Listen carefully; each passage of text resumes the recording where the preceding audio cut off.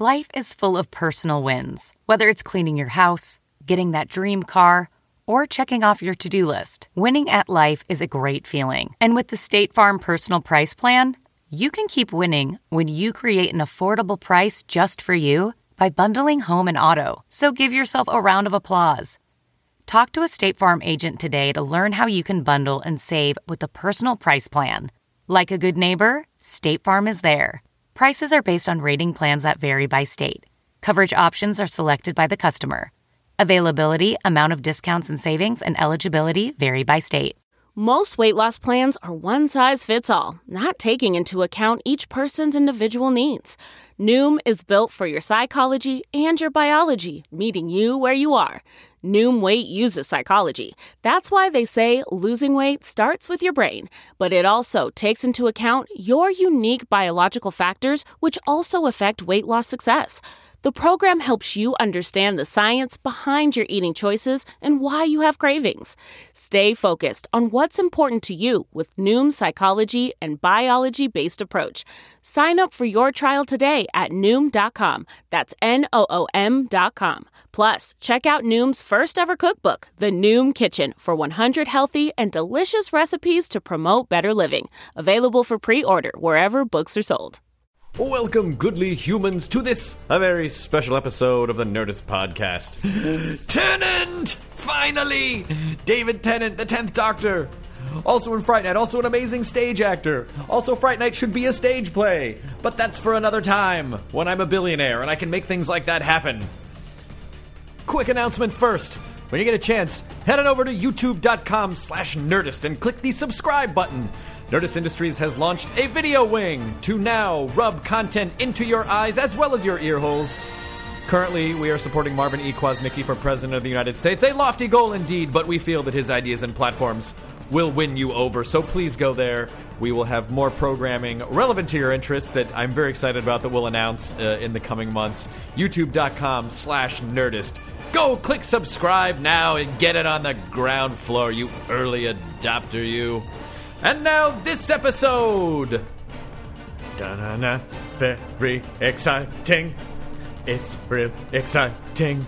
Exciting times, exciting times. David Tennant is someone that I have wanted on this podcast since the beginning of the podcast. A lot of you people have requested it, and it finally happened. What you're going to hear is the full unedited chat, which we took a piece of, just a small piece of, to air on the Nerdist TV special on BBC America. So this was the rest of that time, which was another hour and 12 minutes. I mean, Tennant is exactly the guy you hope he would be.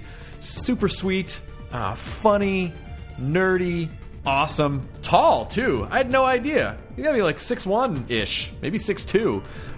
But this was an amazing chat that we had. He was willing to talk about anything, and you could really see how much he not only cares about Doctor Who, but just about sci-fi and the craft of acting in general. This is a really gush. So here's a fun side story. We shot the interview at the East India Club in London. The East India Club is a really old spice trading company that had its own private army that maybe murdered a few people throughout history. But we did the interview there, super stodgy, super upper crusty. When word got out that Tennant was in the building, when we were leaving, there was this huge crowd of people by the elevator between us and the front door. So we sort of pushed through everyone. He was very sweet to everyone.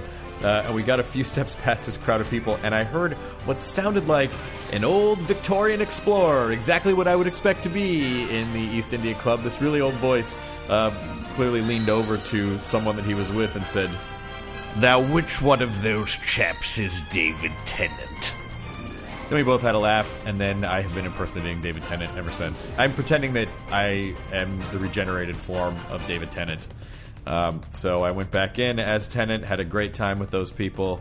So I really hope that you enjoy, as much as I did, this episode of myself, the regenerated David Tennant, talking with the original David Tennant here on the Nerdist Podcast, episode number 153.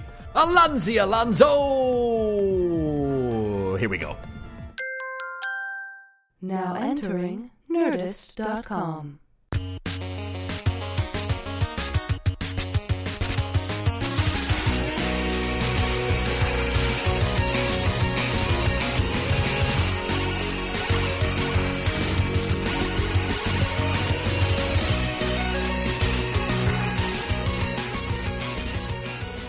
I'm here with David Tennant. Finally, it's so good to have you on. It's great to be here. Oh my God, I'm so excited. Well, I'm thrilled to be here. I'm glad you could come to my castle. Yes, it's a lovely castle. You have a lot of rare books here. I do, yeah. Everyone in England lives in a castle. Yeah, You should tell America, unless you're one of the serfs, in which case you live in a hole in the ground. No. Under some fog. We assume that everyone here lives in castles and you pay each other in gold. Yeah, or we barter. Yeah. Sometimes we just barter. Yeah, I mean, we'll have a fence later, perhaps. We could do, yeah. Foils are outside. Did I say that have wrong? an equerry who'll come in and oil you down.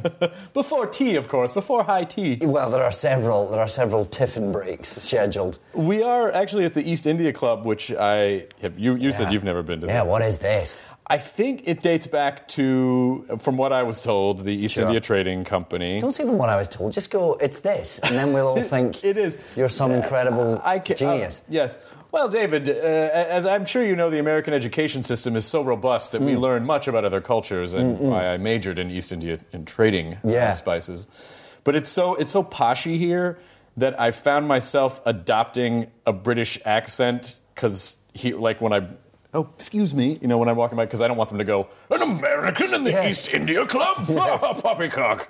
Yeah, no, they wouldn't like that. I'm sure it's all very... It reeks of old school, doesn't it? It really does. Men full of gout and port. But you're from... You were I'm from Scottish, Scotland, so I'll get chucked out as well. Both of us will be flung out on the pavement. Neither of us are nearly posh enough to be in here. Yeah, but your section of the country dates back to like the 1100s. Yeah, but we were sort of rough and ready. We were kind of we didn't have books. No. Up there. No, we just had plaid. It was all, you have to learn how to read the plaid. Yeah, there are stories. There's a kind of braille system that works off the tartan. Woven into the plaid. Yeah.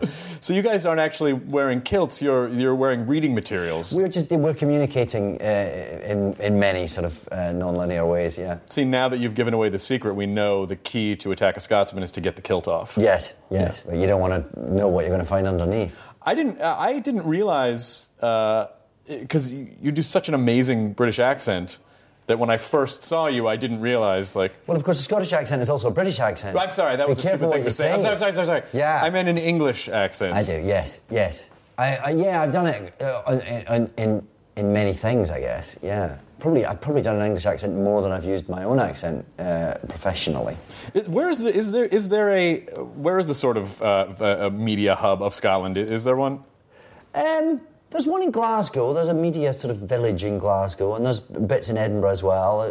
But I suppose, Britain's a small enough country that it tends to sort of culturally filter down to London sooner or later. We all try to resist that a bit. We all pretend that actually there are sort of outposts of... And there's outposts, wonderful outposts of theatre and some sort of television and film production outside London, but I suppose the main sort of industry is still centred down here. So how does a young boy from the middle of Scotland say, I think I'm going to move down and give a go at this acting thing? Well, I went to drama school in Glasgow. Okay. And I worked a little bit in theatre there, and then I just packed up my car and drove down south to see what would happen, really. It seems like it worked out okay. It's been all right so far. You never know. You never know what's around the corner. I know. Don't get cocky. Damn, I know. That is the. I mean, really, as performers, we're just lifelong freelancers. Oh, yeah. And there's never any. Yeah. There's never any security. None at all. No, we are all whores. Well, especially with you, especially with British. I'm actually also a whore. So you have to be. Me that's too. How I make money. I supplement my income that way too. Yeah. Quite good at the East India Club because they're all quite rich. Yeah, they are, and they don't have weird prejudices against things. They just want to. And they like the quirky accent. Will probably get you a few extra shekels. I'll give you tuppence for a quick HJ over in the old Churchill suite. Exactly. What? Is there a Churchill suite? There's bound to be. There has to be a Churchill. There's a painting of him just outside the door. So he must have been in here. Of course he was. At some point. Yeah, he was probably sitting in this very chair, smoking a cigar. Ordering people around. Yeah, nursing his cholesterol. Did you ever, was there ever sort of a plan B for you, or was it always... No, there wasn't, which was foolhardy, really, but there wasn't. I don't know what I'd have done. I went to drama school at 17 and came out and just have managed to join the jobs up enough to never have to really contemplate plan B.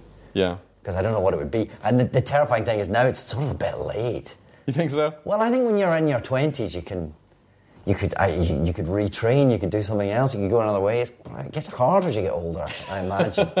I know you can't later on at like 50. You're like, well, I guess I have to be a banker now. Yeah. And you're going up to your bank manager going, what's my motivation? Well, you're a banker and you need to collect money. Yeah. Or go to university for 5 years to become a lawyer or something. I don't know. Yeah, but fortunately, I don't think that's going to be. I don't think you're going to have to worry about that. No, I don't get cocky. No, you're right. Never believe it's a done deal. What I know that you were always, well, at least from what I shouldn't say I know this because we've never spoken before, but just so you know, I love it. It makes you sound really, yeah. But see, I have a hard like time. You're a hub. All right. David, I know for a fact that you were a huge Who fan growing up. I was, yeah. And so, whereas a lot of, I'm sure, British children say, I'm going to be the Doctor someday. Yeah. You actually managed to make that happen. I know. What are the chances of that? It is ridiculously, unlikely. But it worked out, yeah. I guess it's sort of like being the president. Like, yes, if you say someone's going to be the president, you're essentially if Britain had a president, it would be you. I suppose it would be, yeah. It'd be like saying, I want to become Prime Minister, only better. Yeah. It's a better job, I think. Hilarious and impossible, and it just sort of worked out. I mean, even more unlikely, and Doctor Who had been off air. Mm-hmm. Since I had become an actor. It came off air in the 80s and I started work in the 90s, so it just seemed like something that was never going to even be an option. You're a big sci-fi fan because you're wearing an Incredible Hulk shirt. Yes, I thought I'd better wear something for your show that was that had the right theme. But I had a T-shirt that I've never worn that somebody gave me that has a picture of Tom Baker on the front and with "Who's the Daddy" written across it. Oh. And I thought your show would be the perfect place to crack open that T-shirt. I couldn't find it this morning, so I got Incredible Hulk instead. It's lost in a box somewhere. I still think Incredible Hulk works pretty well. It's pretty good, yeah. Are you a fan of comic books? I am, yeah. Growing up, I was a big Marvel Comics fan. Oh, nice. Specifically the Marvel Comics. DC World seemed all very mimsy, namby-pamby nonsense. Whereas it was the gritty realism of the Marvel Comics that I liked. Yeah, well, that was Stan Lee's whole thing. Was they tried to put humanity and like human situations into these superheroes. Yeah. So you stop worrying about how ludicrous it is that they're all in Lycra. Exactly. It's just sort of like, oh, they love too. Yeah, they have problems. Just like me. Life's tough if you have superpowers. Yeah, it's hard to crawl on walls and then maintain a relationship. Absolutely, yeah. Have you ever? Can I stop you for one moment before we move on with that one? Can I just stay in that wider, and can you just go back and mention the Hulk shirt again, please? Mention the what? Mention the T-shirt. Okay. Just go back to that, and then you just carry on from where you are now. David, I noticed you're wearing a T-shirt. And we can't see it, but now we will. Oh, now you see that. Okay. Yeah. In this shot size? Yes, please. So you have your Incredible Hulk shirt on, which is gorgeous. I do. Yes, this is, I felt like I should find something that was in the theme of your show. Are you looking forward to the Avengers movie? I am so looking forward to the Avengers movie. And I got a bit behind with Thor and Captain America, but I'm all caught up now. All caught up. Very excited. It's a pretty amazing thing. It's not something that we do in America a lot. I feel like British television, like shows, leave off, pick up, mash up. We don't do a lot of that stuff in America. No, it's just exciting, isn't it, when characters like that come together. I used to love the Avengers comic book. It was one of my particular favourites. I think for that very reason, you felt like you got more for your money. Yeah. And the way that they would interact was always intriguing and fun. So now I'm looking forward to that. I think you would make a good Peter Parker. We're casting Brits in superhero roles now in America. Well, Andrew Garfield's, he's a Brit, so he's Peter Parker now. I think he's a lot younger and better looking than me. I think he's a better choice. He's younger, but he's not. You're a handsome man, Mr. Tennant. You can say that. You're a handsome man. I can't. No, I think I'm more of a Reed Richards, probably. I could. Oh, yeah. Oh, my God. You'd be a great Reed Richards. It's got to be due for a reboot, isn't it? Yeah, the last couple of Fantastic Fours. Not so fantastic. It was really just 4. 2 times 4. It was really 8. just two times 4. It was just 8.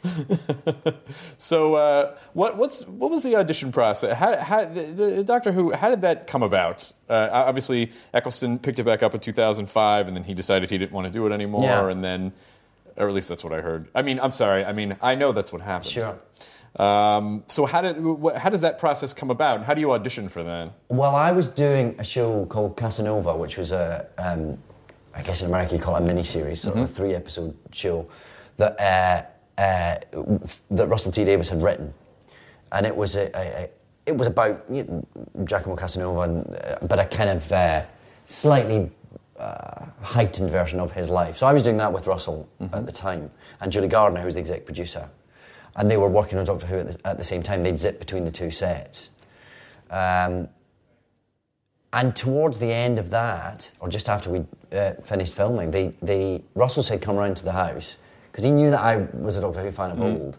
And I'd been badgering him. I said, just one episode. I just want to turn up in something. I'll do anything, I'll be in a rubber suit. So he knew I was keen to see what the show was looking like. And he said, come over to my place. I was up in Manchester. I went to his house, and Julie Gardner was there, and they showed me a nearly finished episode 1 and a rough cut of Dalek, the Dalek episode. And I just thought, this is really exciting. I just thought they were showing me because they knew I was interested.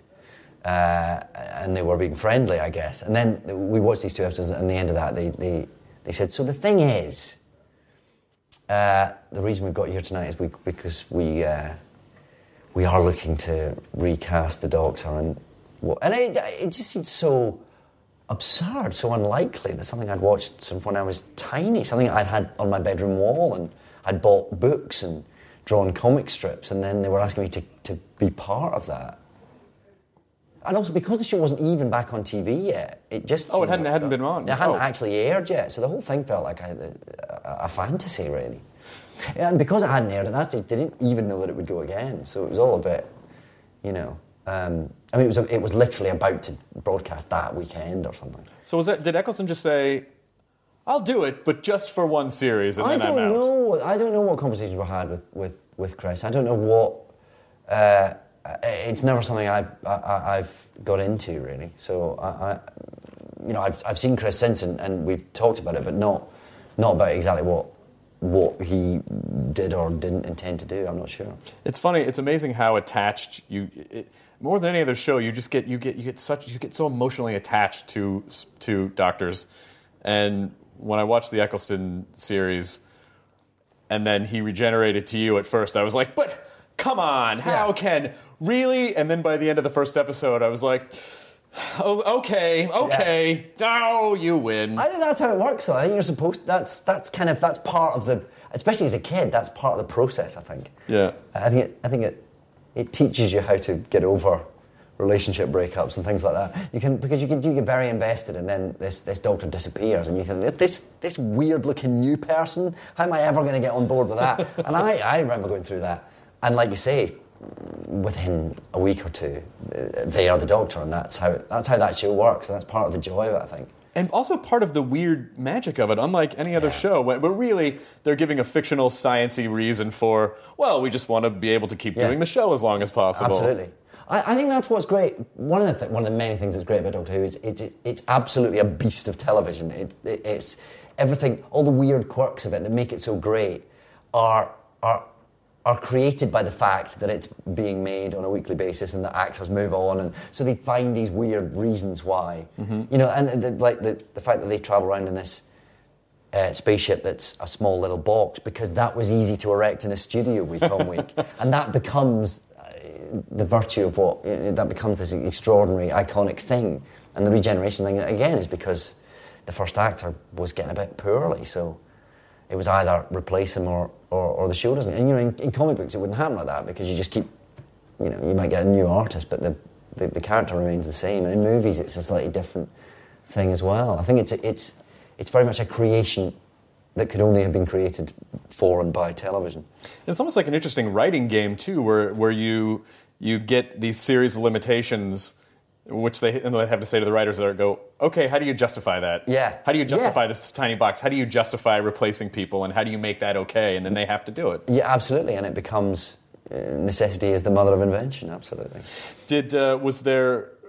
was there a lot of like you and Catherine Tate in particular? It sort of felt like, well, here's two comic geniuses. They must be improvising a lot on the set, or were they like? Oh no, we didn't. You didn't improvise. Really? No, there was. I mean, I say virtually none. I think actually none. The scripts were so well honed and so beautifully written by Russell T Davies and the various people that he had. Maybe Stephen Moffat wrote some fantastic episodes for us. Yeah, absolutely. And all the Mark Gatiss and Toby Whithouse and fantastic team of writers. And the scripts were pored over and honed, and it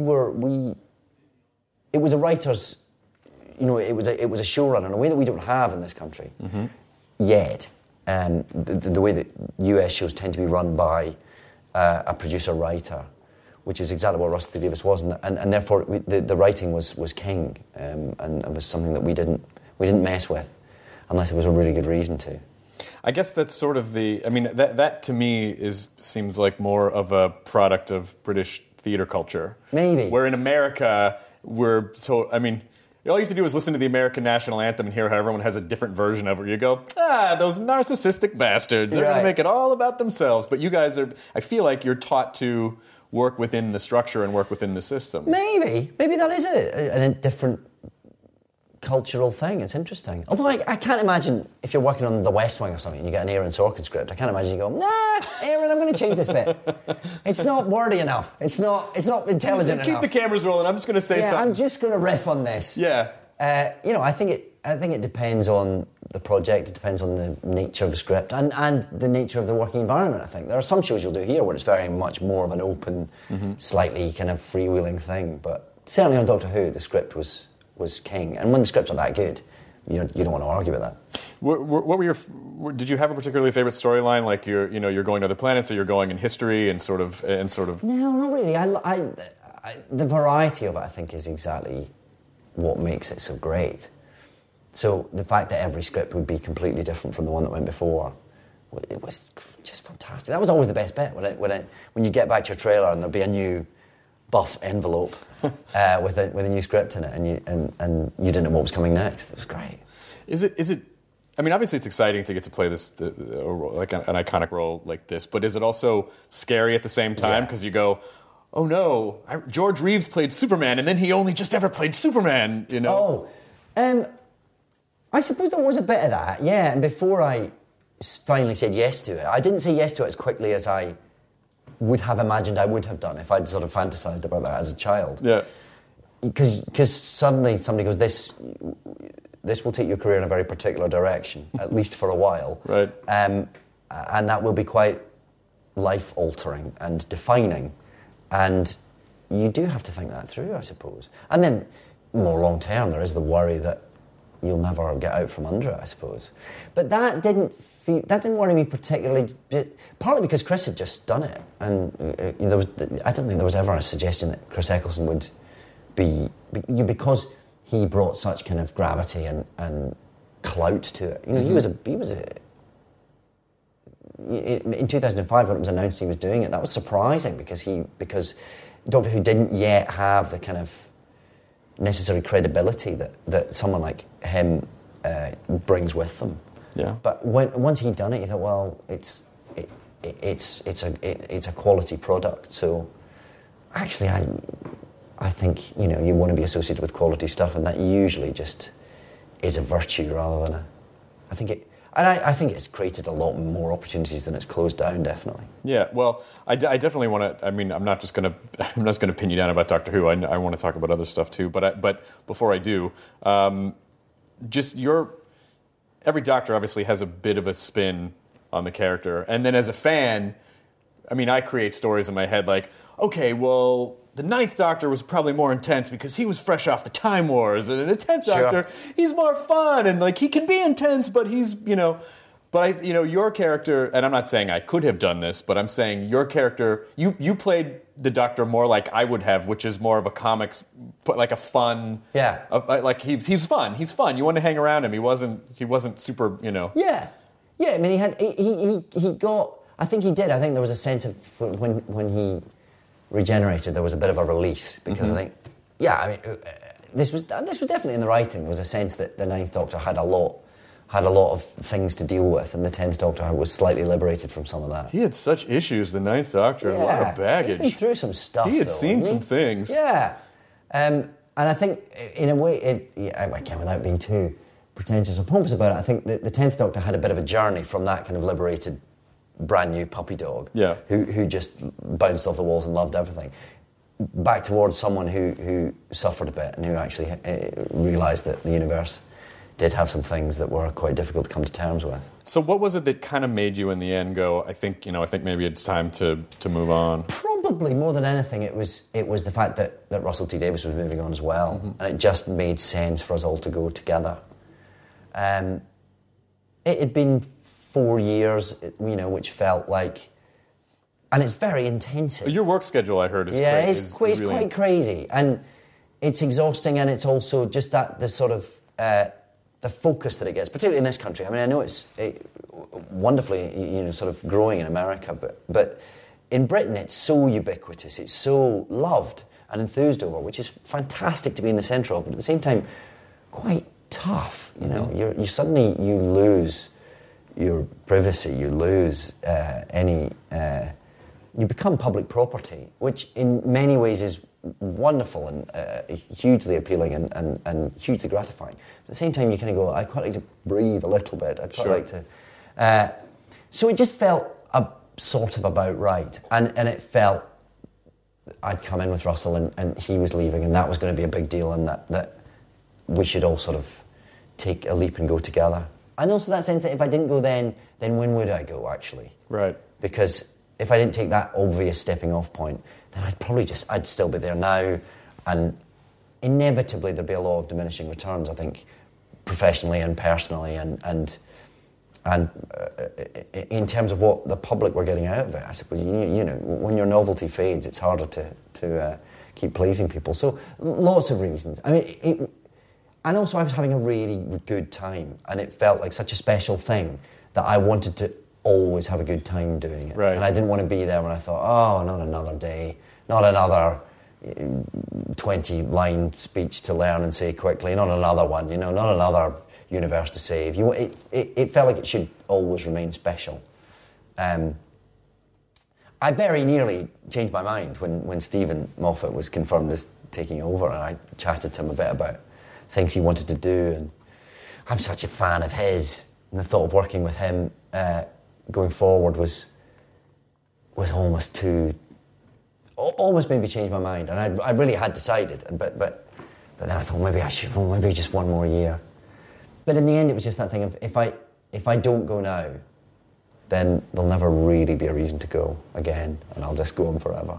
Well, I think of all the Doctor Who fans I've ever met, I think Stephen Moffat's probably the biggest Doctor Who fan. Sure, absolutely, yeah.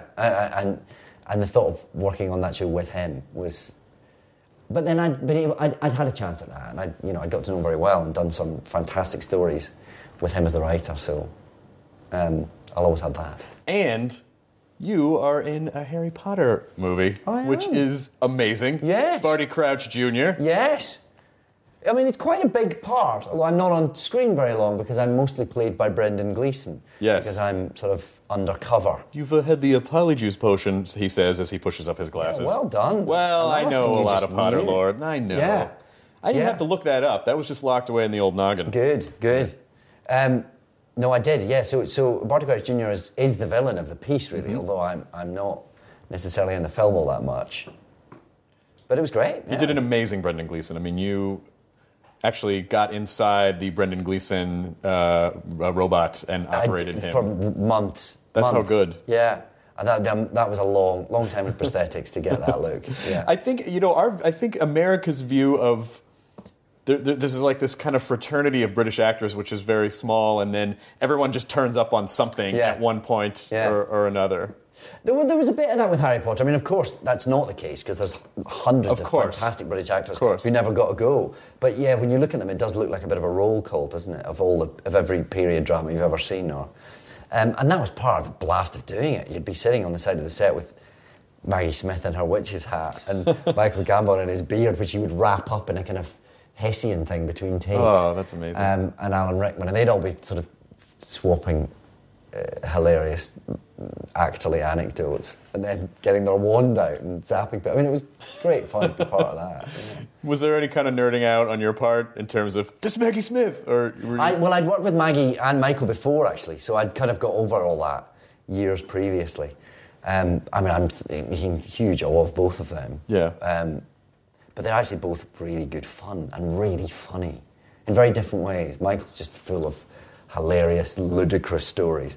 And Maggie's got this very sharp, kind of keen, comic mind, so they're great fun to be around. You must have had the experience at some point where you see an actor that you sort of, you kind of worship, and then they go, hey! And then they know who you are.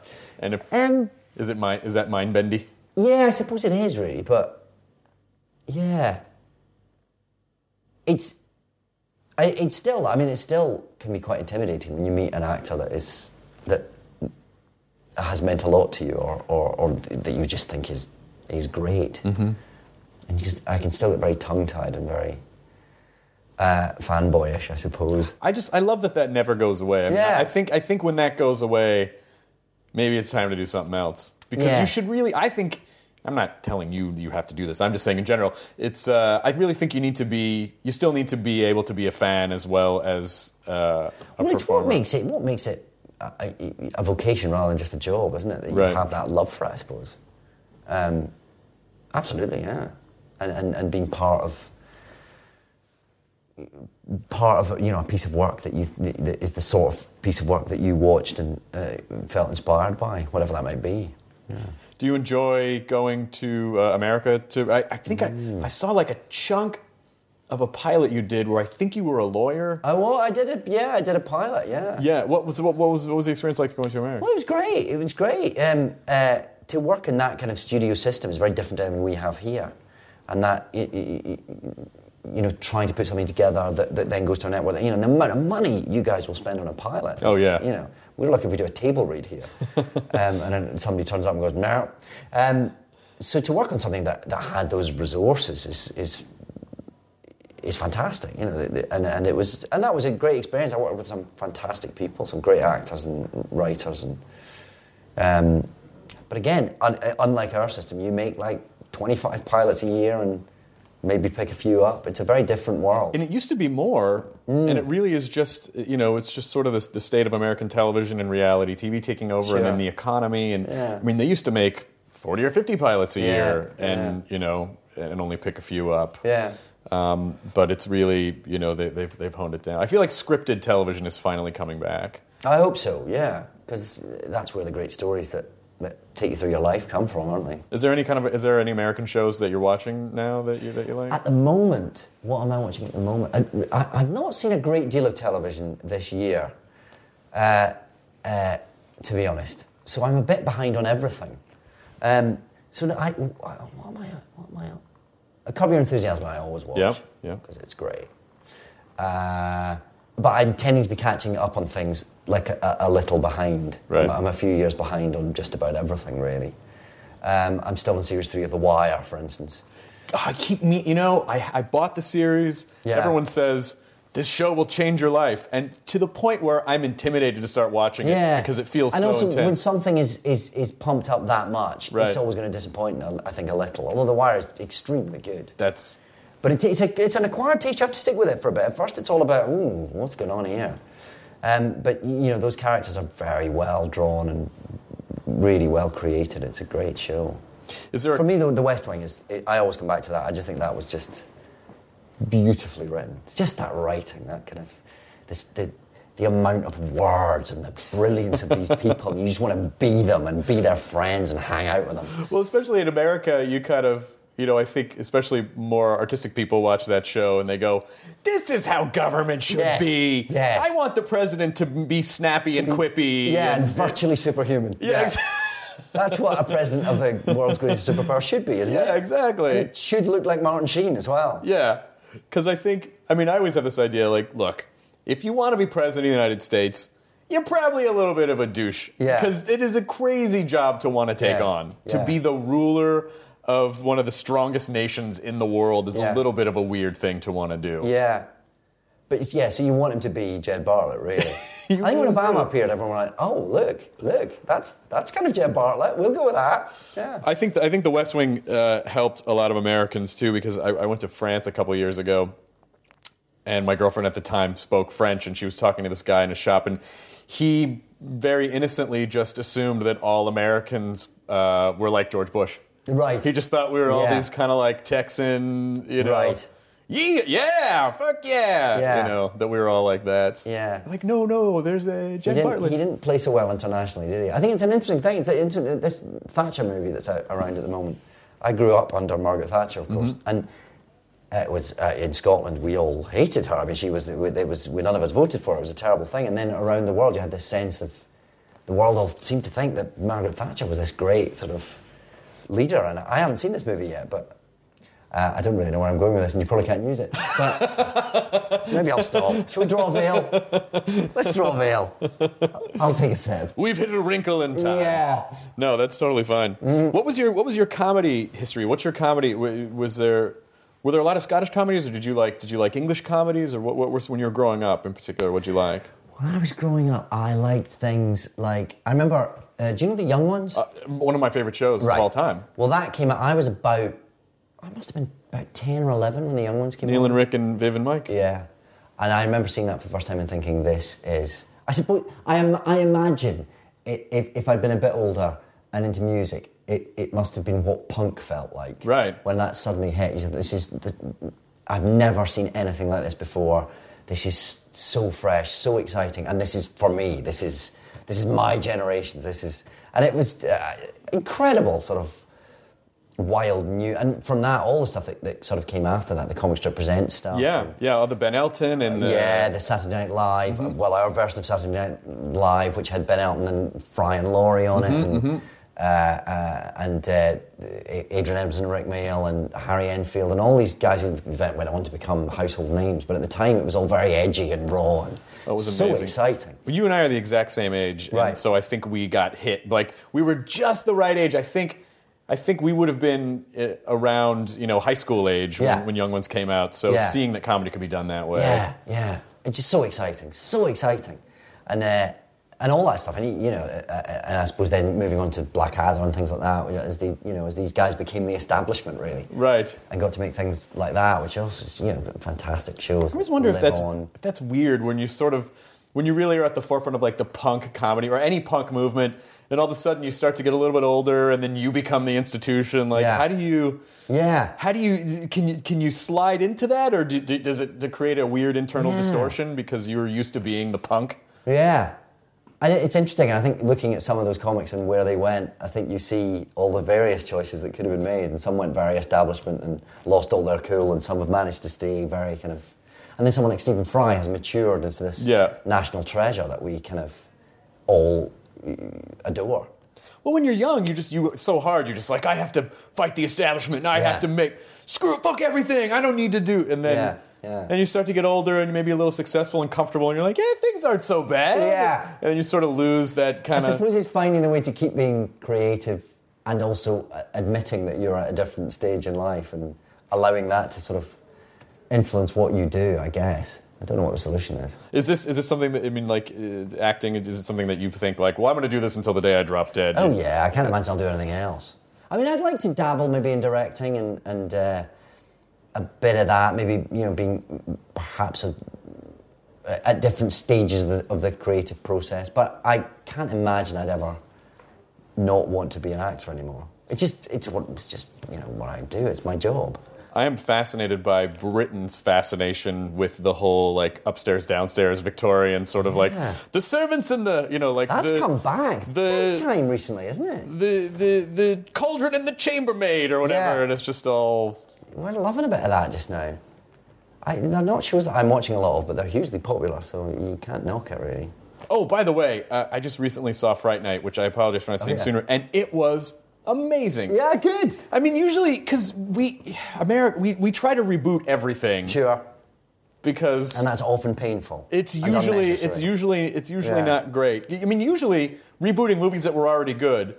I did like Fright Night as a kid. Saw it like the original. I saw it recently. Like, it was hokey, fun, but But your version of it was really friggin' cool. Yeah, I was really pleased with it. I think it was always going to be difficult to get the tone right because you're trying to do something that is a proper horror film, but is also a bit quirky and a bit funny and a bit tongue-in-cheek at times, but it still has to work as a proper, scary, rip-your-head-off vampire film. And I think it was Craig Gillespie, the director, I think just nailed that, got the balance just right. It was great. Did you work with them to sort of... Because when everyone heard you were playing Peter Vincent, they're like, oh... Really, that was Roddy McDowall. Yeah. He was an older. What are they? And then the spin of the Chris Angel thing is like, oh my God, that's a Vegas magician. Yeah. Were you involved in that process? No, I came to it with the script was written, and that's who he was. Interestingly, it was. I don't know that I meant to know this, but it was offered to another British actor before me, who would have been a bit more Roddy McDowall-ish. Actually, a bit older, a bit. He would still have been an illusionist. He would still have had, the ridiculous wig and the ridiculous removable tattoos. But that would have it became something further from the original, I guess, when I came on board. But that was always what it was, and then it was just a question of working out exactly how to tell that story and sort of. Are you allowed to say who the actor was? No, I don't. It's not the done thing, is it? We just haven't. He'd have to say it himself. But someone I have absolutely no problem coming second to. Yes, it was. That was all in the script, and then it was just how you fill that out really, and there was an element of interesting talking. There was an element of being allowed to play around the script on that. Yeah. And the script was there and was very solid, but we were allowed and encouraged indeed to. By the way, shirtless David Tennant, well done, sir. Excellent shape, my friend. Well, I don't Excellent know. Shape. Please don't. Listen, come on. Because also Craig, the director, said, I don't want any. Don't be going to the gym and getting any tans. I want scrawny, British kind of gangly look. You're a British actor. I can't imagine a British actor in a spray tan booth that would stand there and go, I can't. This is not. I could have justified it for my character. I could have found a reason why that made sense, but I wasn't allowed. So, no, it's very intimidating, all that. Yeah. Any kind of semi-nudity in front of. Because remember, you're also in front of. We have. This doesn't happen by magic. There is a crew that you can't see. I mean, it's a relatively modest, very good-looking bunch of people. I don't see anyone. I don't know what you're talking about. Are you not? Maybe it's I don't see. Is this room haunted? Maybe I just see them wherever I go. It's haunted by the ghosts of the East Indians who were murdered during the spice trade. Winston Churchill's on the boom. That's what you get at East India Company. Sounds like a DJ concert. And Winston Churchill's on the boom. Yeah. But especially in a big movie like that, you've got like 150 people milling around, and you've got to take your shirt off. It's embarrassing. Yeah, I know. How would you feel about that? I would feel weird about it. I would feel weird. And I feel like my nature is a little more... I feel like my sensibilities, and maybe this is engineered, I couldn't tell you, but is a little more British than American, right. Where I feel like I'm constantly apologizing. Like, I'm so sorry. Right. I'm sorry, I don't mean to take my shirt off. They were making me. Exactly. I'm sorry. It's exactly that. I know I'm standing at craft service eating cheese wedges with no shirt on. Yeah. I don't mean it. I don't want you to have to look at my flesh. Yes. Please, it's not me making you do this. It's being forced upon me by those who are our paymasters. Yeah, exactly that. It's basically because the week before, the person on that set, the person with their shirt off, was Colin Farrell, who's of course carved in marble. Right. He's this sort of absurd Adonis. So that wasn't. But you have to. He probably didn't have a problem with it. I don't know. He's very self-effacing. He would probably say that he did, but man, I mean, he's a beautiful creature. Yeah, I know. He was created in some sort of weird British laboratory. Yeah. So you just have to go. You have to go. This is the character. This is what the character does. I'm in character, and therefore I take my shirt off. And when they shout "cut," I'll put that dressing gown on. Thank you. By the way, Colin Farrell, Brendan Gleeson in Bruges. What an amazing movie! Isn't that a great film? Yeah. I don't know why I bring it up, just other than I just thought about it, and I thought about the moment when the movie turns, and you're like, how did you take a quirky movie and turn it into an intense, beautiful drama? Mark McDonagh, who wrote that, and directed it, in fact, is brilliant. I did a play of his called The Pillow Man a few years ago, and it's just that kind of writing that is so just on the edge of insane all the time. But again, brilliant dialogue that sort of is really juicy to get your... Oh, great. Good writing. That's what it's all about. I'm sorry for not knowing this. Is Much Ado still playing now? No, it's done. We did that through the summer, yeah. Because we thought you were going to come to the States to promote Fright, and they're like, no, he's doing... I couldn't. You were doing Much Ado with Catherine Tate. With Catherine Tate, yeah. Which meant I missed... Because Fright Night was supposed to come out at Halloween originally, by which time Much Ado would have finished. And then they moved it forward in the schedules, and I missed the whole launch thing. I was in the West End doing Much Ado with... That's kind of fun, though, to say. I can't promote my film because I'm doing a play in the West End. I'm on stage. Leave me be. Yes. I did a morning of having a thing put in my ear and staring down a camera and that's very uncomfortable. Beamed around the breakfast shows of America. It's a very uncomfortable thing to do. I'm sure Colin Farrell and Anton Yelchin were doing, the 9 a.m. sort of sexy slot. It was literally going, hi, this is Wisconsin, it's 6:30 a.m. It's great to have you. And I'm going, hello, and you're straining to hear this voice from thousands of miles away. Yeah, so I did the kind of, the less sexy breakfast shows. David, it says here you played Doctor Who. No, that's not the character's name. Yes. It's not... No, I long ago learned to let that one ride. Because you start to look needy and over-focused. Yeah, of course. Yeah. They're not... You know what I'm talking about. On your show, we can talk about this. Of course we can. But, on Good Morning Idaho, they don't really want to know. Oh, and there's a very specific way of going about it. The first time I ever tweeted about Doctor Who, I shortened it to DR. And someone's like, no. Oh. You have to spell it out. I got numerous... I think you're allowed to do DR, especially if you're tweeting. Right. Well, I was trying to economize. Exactly. You've got stuff to say. You've got 140 I don't 140 tweet. characters. 140 characters. You're not into the social media? I'm really... I mean, you would be assaulted. To me. Twitter is like being stalked by the world. You can't do anything without someone going, just some David Tennant cup of coffee. Which is why you kind of think, you don't have to Twitter it. Why Twitter? Right. I mean, I understand it has a purpose, and if you want to promote something, it's very useful. And I don't quite get Twitter even now, and lots of my friends do it and love it, but I just don't. Why do you need to tell folk? I think it's more... You've got a show to promote. That's fine. You're allowed. I will allow you to Twitter. I appreciate that. Yeah. But I will say I think it has more to do with, just as people, I think we just need constant distraction. I think we just need to have our nose in something at all times. Yeah. Because, quite frankly, who wants to be left alone with their thoughts? No one wants that. Sure. And so really, it's sort of like a text version of alcohol. Of chasing the darkness away. Yes. Wow. It's 140 characters. It's 140 characters is basically a pint for people. It's just to sort of get through their day. You're not intoxicated at the end of it. No, no. How long does that rush last? For seconds. All right, it's more like crack. It's more like crack or heroin. Yeah. I've heard. Or a Happy Meal. Well, you in particular, because people are very.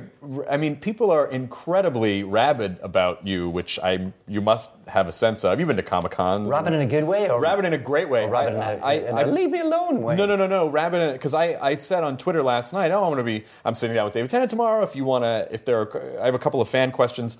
If you want to ask a question, put it here on my website.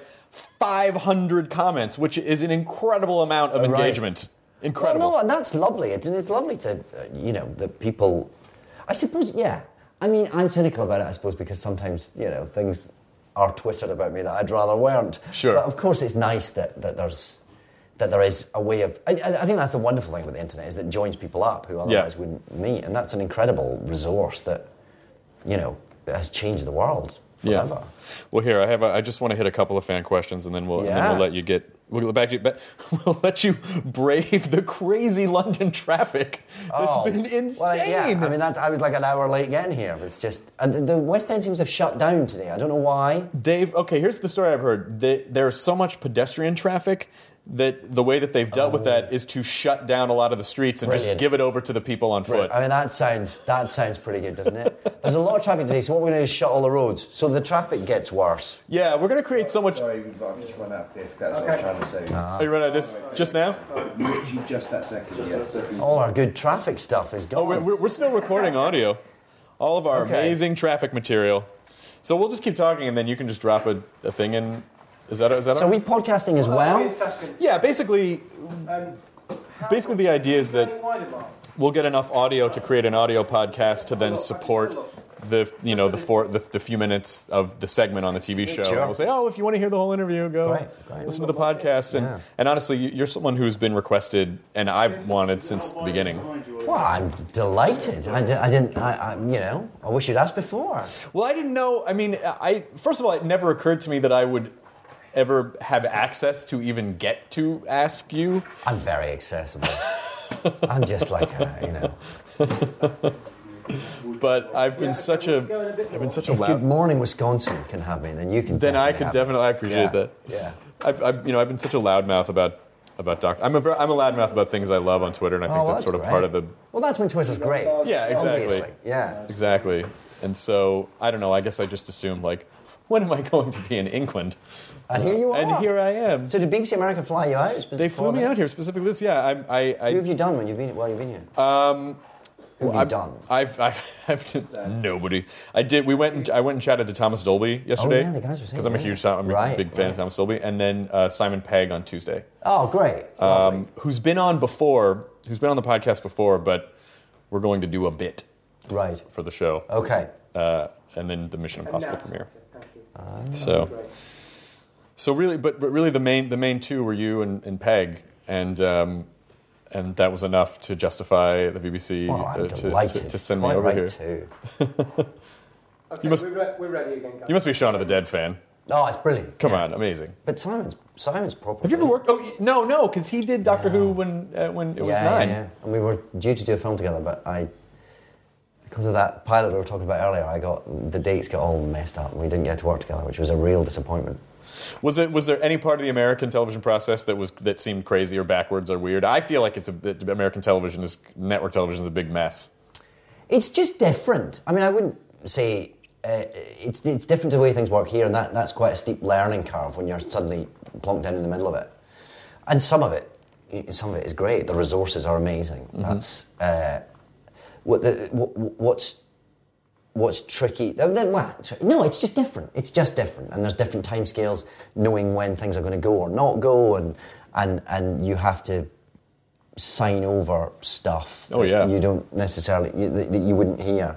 But then they pay money to make that happen. So it's you're sort of bought out, and you have to kind of go, well, I suppose I've signed the deal. That's how it works. But British government-run television is perfectly content with saying we'll do 6 episodes of this, and that's it. You must. I mean, you must feel even less security in a British system because you feel like even if the show's successful, it could only run for 2 years. That's absolutely true. But at least you know when it starts and ends. It's 6 episodes and it films over those 3 months, and then you're free to do what you like. It doesn't really. The studio system in America is bigger and grander and takes you for a certain period of time. But we would never do the Alan Partridge thing where. Oh, you do a season or 2, and then a couple years later you pick him up in a different way. Your characters are bigger than your shows, and America feels like the shows are cages for those characters. Yeah, I think that's true. But I'm sure there are advantages and disadvantages to each. I mean, the advantage is if you're a fan, you get more material, don't you? You get more stuff. Whereas if you're an Alan Partridge fan, and who isn't, you get, a few episodes every few years. Makes it special, though. It does make it very, very special. And because it's all, well, in that case, it's generated by Steve Coogan, so there's only so much one man can do, I guess. All right, so here's a couple fan related. Stop you there 1 moment, Chris. I'd love you to do that. Just wind back and just hold it there for 1 Sure. second. Now we're going to come out for that wide, slightly higher, so we can see this. Can you just hold up just a little bit further up your leg, Chris? I just want to see that over the top, just a little bit. That's terrific. Thank you very much. Perfect. Okay, here we go. Thank you very much. Okay, so I have a couple questions here on the old iPad. These are from fans. Great. Because it'd be weird if not fans wrote in questions. Here's a stranger. This stranger wants to know, what's your favourite pot noodle flavour? I'm not a fan, but I just want to know about noodles. Yeah. Do you get pot noodle in America? No. No? What is it? You must have some. What's the American name for pot noodle? It must be something like poto noodles. It's cup of soup? It's like a freeze-dried... Oh, yeah, cup of noodles. Cup of noodles, there you go. Yeah. Oh, you would get it at the end. See, I couldn't make the leap in my head from pot to cup. Yeah. We don't have that. It does sound, yeah. I like pot of noodles better. Yeah. Cup of noodles just sounds... pot noodle. We don't have the pot noodle. Just pot noodle. It kind of rolls off the tongue. Yeah, it's reconstituted evil food. It does sound like the last name of a minister of some sort. The Minister of Finance is Cyrus Potnoodle. Yes, it's something from a Harry Potter film, actually. Must be. Yeah. Yeah, that character must Sirius be like Potnoodle. the Defense Against the Dark Arts teacher or something along those lines. Okay, so Audrey wants to know, what did you have for breakfast this morning? Ooh, Audrey. Well, Audrey. The hard-hitting questions. I had porridge made with soy milk and blueberries with a little cinnamon and honey on it. Delicious. Made by my own fair hand. What? Yes. David Tennant, I make my own porridge. Where is your army of servants, sir? I let the serfs have the morning off to dig some more fresh mud for themselves. You're a good and just ruler indeed. Yeah. Keola wants to know, what are your upcoming projects, and is Nativity 2 going to be released on DVD? Because I live in the U.S. and want to see it. Well, the Nativity 2 doesn't come out for like a year, right? Nativity 2 comes out next Christmas. Yeah. Right. Your guess is as Probably good as come out mine. on DVD. I mean, probably. That's how movies Usually work now. that tends to happen, yes. Future projects. I've done a thing for the BBC, which is only a half-hour show, but called Love Life, which is, it's I think there's 5 of them, 5 half-hour shows, but each one is a separate story. Okay. And Billy Piper's done one. Oh, excellent. They're vague connections. Some of the characters crop up in other ones, sort of like a shortcutsy kind of way. I'm actually surprised that no one has created like weird Doctor Who fan fiction where they take all the times where you guys have crossed over, like because you were in Jude, and then Matt Smith was in Confessions of a Diary of a Call Girl, and then they try to weave all those in together to like, this is when they were on this planet doing this thing. Yeah, I'm sure there must be a dark corner of the internet. There absolutely is. Oh, somebody sent me a link to. Wow, there's some weird stories that people write. Oh yeah, it gets really filthy. There's a little, I think, look, listen, there's maybe not as much full penetration in the Doctor Who series as people would like to see. Some people would like. Yeah. Yeah. So they just write about it. Yes, they've so... My gob was smacked. I was... If you don't get to see the many vaginas of the Silurians, then you want to read about it. It's very, very peculiar to be reading someone you've never met describing your private parts in the way that that's a peculiar... To a T, right? I mean, they nailed it, clearly. Some did, some didn't. If you go online, I've marked the ones that are more accurate. David Tennant approved. Yeah. So big thumbs up. Okay. Oh, here we go. Lisa Moore wants to know, I don't want you to ask him anything. I just want to know what he smells like. Is that weird? Do I smell anything particular? There's a chamomile. A little bit of chamomile, really? A little bit of spring. A little bit of spring and chamomile. I don't know what that is. It's nice. Maybe from the honey or the breakfast or the... Maybe. I don't know. Maybe. Lisa, it's very pleasant. It's very pleasant. Good. That'd be weird to have to report, like, David Tennant was really nice. It smelled like a dumpster behind a seafood restaurant, though. Yeah. I mean, listen. Just a little stale. Just a little bit stale. He can't have everything. Well... So this is from Ellen, who apparently is Australian. You do the accent? I do a bad Australian accent. Go on. Dear David, Ian McKellen has performed several plays in Sydney, and I'm going to see Kevin Spacey at the Old Vic production of Richard III this afternoon. Please tell your Aussie fans, of whom there are many, that we'll be queuing up for tickets to see you at a local stage sooner rather than later. The Sydney Theatre Company's Wharf Theatre is a perfect venue, and I really do think you should be in talks with Kate Blanchett or Andrew Upton, who run the thing right now. Thanks and happy anticipation. Chim Chim Chiroo? Yeah, I think that was the mashup of weird Cockney and poor Australian, and maybe just a hint of New Zealand. It gave me quite a lot of joy. But with an underscore of stupid American the entire time. So are you ever going to go to Sydney? Are you ever going to go to Australia and do theatre? Would you? I'm glad you repeated the question because I was just listening to your accent. It takes like 4 days to get there from here. It's a long way. I'd love to. I've never been to Australia for any reason. I would love to go. I have no immediate plans. Okay. But I will let you know. I'm sorry, Ellen. Ellen, please, get off the ledge of the Sydney Opera House. It's fine. You can still enjoy David on television. Yeah. This is from Luna. Oh, this one's great. It's actually written in a kind of broken English. I'm going to do another accent, David. Okay. Hello, Mr. Tennant. I am your Italian fan. Okay. I love you. I'm reading this the way it was written. That's nice. I love you acting, and I don't see all your characters because Italy does not translate all fiction. I think this word is unlikely. Unluckily, maybe? I don't know. It's spelled UNLUKYLI. Right. Unluckily, I just ask you, when you come to Italy? It actually says when you come to Italy. For any things, conventions, holidays. When did you do next film? Bye, you are fantastic. Sorry for platitudes, I do not speak English well. Is that racist? Was that? Yes, it is, but my mother's Italian. Oh, that's fine. Then it's fine. My mother maiden name is... I can make jokes about Scottish people. Yes, that's my fine. mother's maiden name is Facente. Yeah. I'm allowed to have a row, as you say, at the Italians. Yeah, good. By the way, I'm not just going to try to do accents the whole interview. I apologize for that. It's good. I'm enjoying it. Right. What alarms me slightly about that is when you come into Italy for a convention, I think, or holidays, I'll just come and meet you on your holidays. Where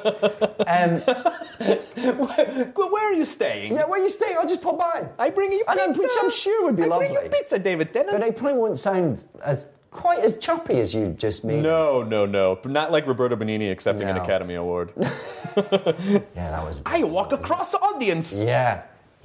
Why did he win that year? I don't know. I didn't vote that year. Who was smoking what? Anyway, yeah, that was the year Ian McKellen was nominated, and Nick Nolte, and someone else. A young actor. I can't remember. Yeah. Anyway, when I've been to Italy recently, I'm sure I have. Why was I in Italy? We obviously just didn't bump into each other. Right. But no, I love a bit of Italy. I like going there. I can't think when I was last there. We filmed Doctor Who in Italy, of course. We filmed the Pompeii episode in the studios in Rome. Karen Gillan was in that episode. She was, yes. Hiding behind her. Hiding behind the soothsayer. Yeah. Again, no immediate plans, but I will let you know. I'll take your address, and when I'm over there on holiday, we'll hang out. I just have like 50 questions of when are you coming to? Right. Look, we can spill through them, and as long as we get an accent on each one. Billings, Montana. This is from Elizabeth. Dear David, any plans to do a film adaptation of your performance of this past summer's Much Ado About Nothing? I loved your singing on the soundtrack. Love, Elizabeth in South Carolina. No, there isn't. I mean, Catherine Tate is now very gainfully employed by NBC doing The Office for the foreseeable. So she's kind of she wouldn't be free, and I'm not going to do it with someone else. So I guess that's probably, you had to catch it on stage or it's gone forever. I mean, I have to say, I love everyone on the show, but the dynamic you guys had together is mind-blowing. Wow. Were you guys friends before, or? No, not before that. Not before she did her first episode on Doctor Who. But we always got on really from the minute we met, and still do, and are still in touch all the time, and I just think she's great. She's amazing, and you were great when on the Catherine Tate show, that sketch. Oh, yeah. Where she does the... Yeah. Well, I sort of insisted when she was doing that, I sort of forced my way into it. This is from Chrissy. Hello, David. How did you discover Ten's quirks, e.g. hating pears? I imagine that was just written. Hating pears was written down. And I think I'm right in saying it was never actually in the show. I think that was a bit that got cut, which I think people have seen because it's on a DVD somewhere. But I think, strictly speaking, that means he doesn't necessarily hate pears, because unless it's been said on the TV show... It's not canon. Not canon. And it's just fan fiction. Exactly. It's just some scary fan fiction. David Tennant alone with a pear. Yes. Oh, come on, guys. Really? I'm a human being. This is from... the next one, Chris, can we just say 5 or 10? Sure. Thank you very much. Sure, no worries. Sorry, if you have to go, I don't want to keep you here too long. No, I'm loving this. Okay. This isn't like a proper interview, it's great. No, it's just a chat. I mean that in a good way. I appreciate that. We can talk about stuff. I just hate I hate doing interviews where I get interrogated and then there's a fine line, because some people who interview you start to make it about them, which I unfortunately do a little bit, but you still like now. it's good. We can share some references. It's great. But I just like talking to people like people. Come on, in my castle. This is from Marie. What was the meaning of the check from Tom Baker for $17.45? No idea. I don't either. Okay. Yeah. It seemed relevant in some way. Like, wow, that sounds like a thing people know about. Yeah. Sorry, Marie. Please, your dreams have been dashed. Email in your answers. This is from Taylor. David, how does your hair do what it does? It's pretty great. Scaffolding. Yeah. No, it's various products. It's good. It's just one product, but we're still vaguely on the BBC. We can't advertise, can we? No, you could say. I'm good. There's a little tube of stuff called TG Bedhead, a little metal tube. I know that stuff. You know that stuff? Yep. That's what I use. That's what does it for me. David Tennant uses TG Bedhead. Proud sponsor of the Nerdist Podcast. And Stevie Smith, who cuts my hair. Oh, that's nice. Yeah. Oh, poor Stevie Smith. Now he's going to get... Can Steve? He'd love that. Oh, good. Yeah. He's very expensive. Try, people. Just try. No, he's not. He's very cheap. He's very cheap for what you get. Right. But he's good. Why am I talking about Stevie's rates? Because he has the best rates for a good haircut in central London. Stevie Smith is the man. This is Monica. Hey there, Mr. T. All right. Okay. Having pretty much done everything from Tesco ads to the RSC's Hamlet, which, by the way, you worked with Sir Patrick Stewart. Yeah, I did, yes. Who has been on this very podcast and is awesome. He's great, isn't he? Did you had fun? Yeah. I mean, I had fun doing the whole show, but Patrick is just sensational. Great. Great to have her and great to be in a company with, actually. Great. He's a real proper, loves being part of an acting company and, there's no kind of hierarchy or starriness with him. He's just great. Side note, The Doctor, Hamlet, is there a British institution that you have your eye on yet? What's the Triple Crown? I suppose I could become a Blue Peter presenter, maybe. Does that mean anything to you? No, but it sounded funny. Good. So you stress out you don't divide into lower drama and high arts, but only decide by the script itself whether it's working or not. So I was wondering, what makes a good script and what does it need to make David Tennant say, I want to do this? Is this you asking this? No, this is Monica. Where's Monica from? That's just like your accent now. I know, I'm sorry. My name is Monica, and I want to know what makes David Tennant say, I want to do this. Well, Monica, there is no logic or rhyme or reason to it. Okay. So, like the last thing I've done is this. It was this film Nativity 2, which I did because it was improvised, because it didn't have a script. Yeah. And I'd never done that before. Do you like improv? I'm undecided. I'm not sure that I'm particularly good at it, but I wanted to have a go. And until I see the finished, I'll get back to it when I've seen the finished film. I'll tell you if I'm any good at it or not. This is from Jelly Belly Wrench. If John Sim doesn't return to play the Master, who do you think should be the Master to Matt Smith's Doctor? I'm going to answer this for you. I think it'd be fun if you returned as the Master for a couple episodes.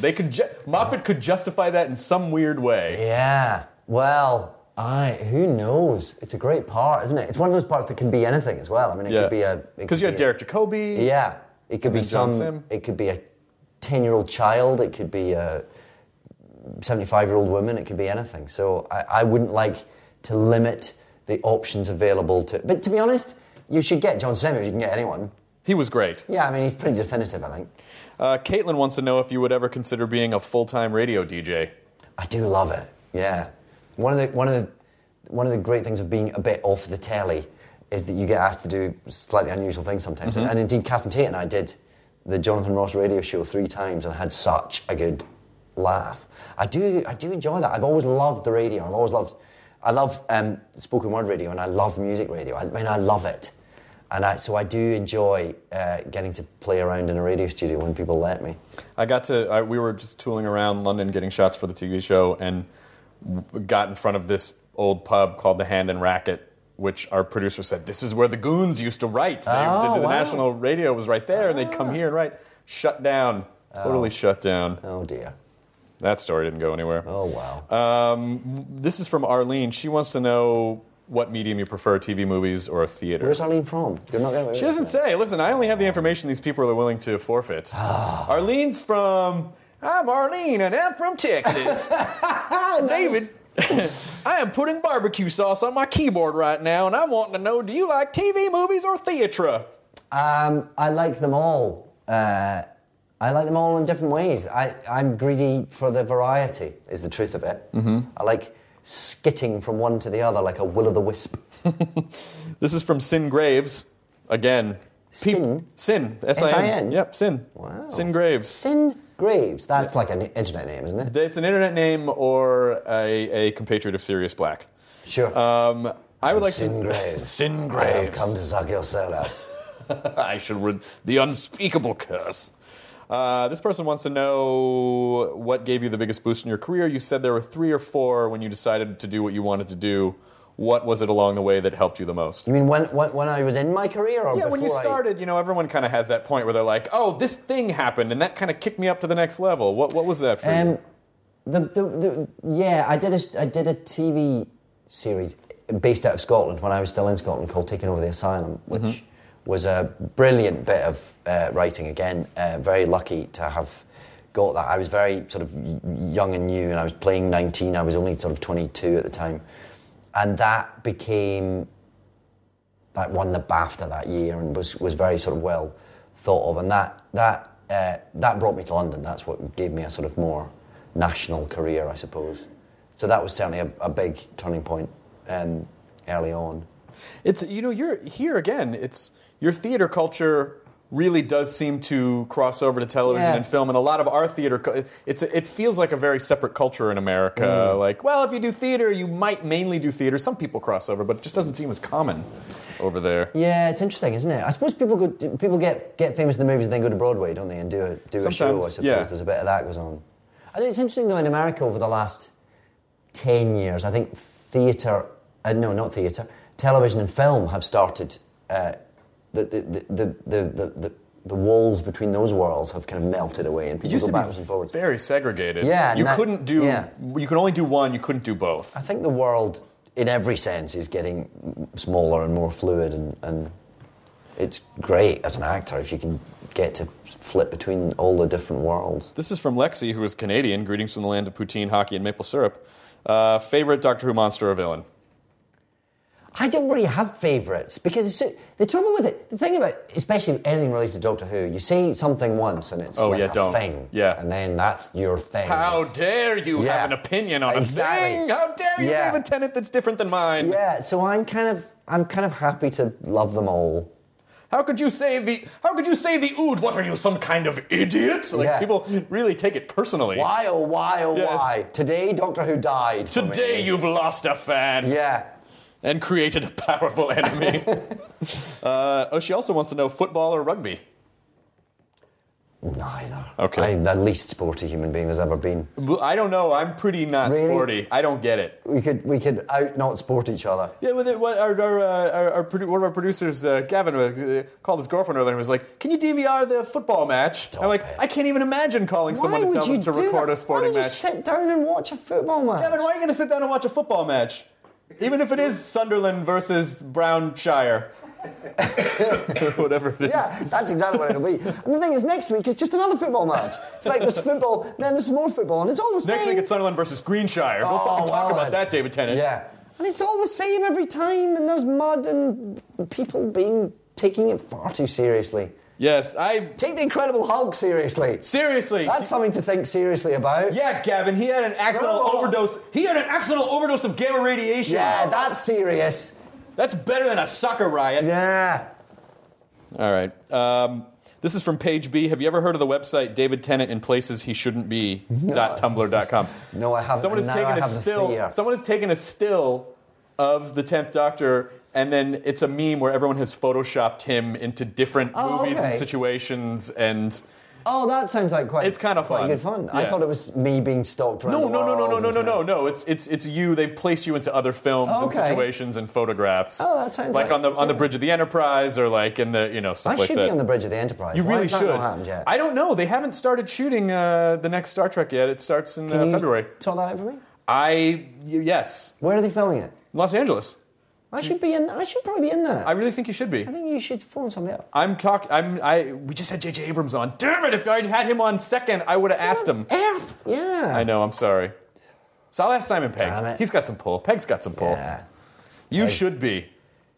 Pegg doesn't want another Brit there. He wants that little empire for himself. Tenant for Trek 23. I know, exactly. Yeah. Oh, sure, I'll say something. Yeah, because he's also got a Scottish accent, so what's going on there? Oh, seriously? Darn him. Damn his eyes. This is a weird question. This is from Brittany. Hey, you've acted a few times without shoes. All right? Which is more fun, acting barefoot or with shoes? You don't really have to answer that. I like the variety of with shoes and without shoes. I like that I can flip between them like a will-o'-the-wisp. Sometimes I'll act with one shoe. It's not on camera, but I know. What's dangerous is acting in socks, because then you hit a shiny floor and it's all over. It's all over. Yeah. The floors of this club would be treacherous. Just ask Tom Cruise from Risky Business. that whole scene, socks only. The man's a consummate professional. Yeah, he is. Tony, and he's quite low to the ground. He's got a low. He's got quite a low center of gravity. Yeah, like a Mini and also Cooper. The aliens are looking after him. Yeah, they are. That's right. Yeah. This is from Tony W. At the end of time, your doctor was fighting to stay up to his last moment. Can you tell us about any other layers? You know, this is a good question. To watch you. First of all, I put off watching that last episode for weeks because I knew it was going to kind of break me up a little bit. Right. Did it? It did. Did it make you cry? It did. It not only did it make me tear up, but I was bummed out for days because there's a moment which was so beautifully acted. There was a moment at the end where you just kind of say, like, I don't want to go. Yeah. And it almost felt like, and again, I might be reading more into this, maybe all the Whovians in the world are reading more into this, but it almost felt like you saying, I don't really want to go. Well, I think there was an element of that, yeah. I mean, it was obviously the character. It has to make sense for the character, but of course, when something sort of has resonance for yourself, it's going to be all the more potent to play, isn't it? So yeah, of course that was in there, and that was also, I think, Russell T Davies saying that as well, because we knew we were going, we knew it was time to move on, and we knew that we should and let somebody else have a go, and but we also knew that it was something very special to both of us, and it had been a very special time, and that it was unlike. It was unlike anything that we would ever experience again, probably. Which isn't to say that we won't go on and do exciting, different things, but it had been a very, very special time, and it was something, Also very special because just different in the sense of that it took out that sort of I'm going to regenerate and this is how it's always been done, but just that moment of he's raging against it. Yeah, which I think fitted the character, actually. Fitted the character. It would have been wrong to do that just for our own self-indulgence, but I think that's what the 10th Doctor was like. He sort of had a kind of ambition to do stuff and be there and kind of keep going and he was full of life and he kind of ate it up, and I think that was very appropriate to him. Well, I think this is an appropriate place to let you go. David Tennant, this was an extreme pleasure. Oh, so likewise. Wonderful. Thank you for so having much me. Thank you. Thank you. Thank you for having me into your castle. You can come to my castle anytime. I'm going to be lost in your castle. I'm not going to be able to get out of here. I mean, once you've gone, I'm changing the security code on the portcullis, so it'll be more difficult. I guess I probably shouldn't leave then. I'll just move downstairs and we'll have a weird drama. I'll call the serfs. They'll throw you out.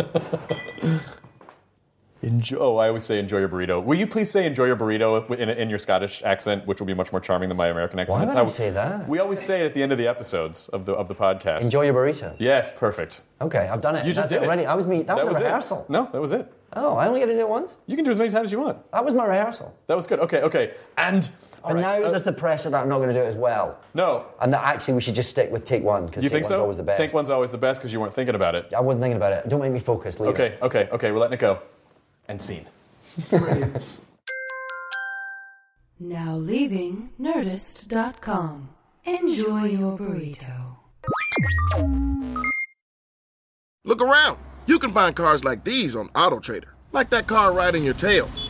Or if you're tailgating right now, all those cars doubling as kitchens and living rooms are on AutoTrader too. Are you working out and listening to this ad at the same time?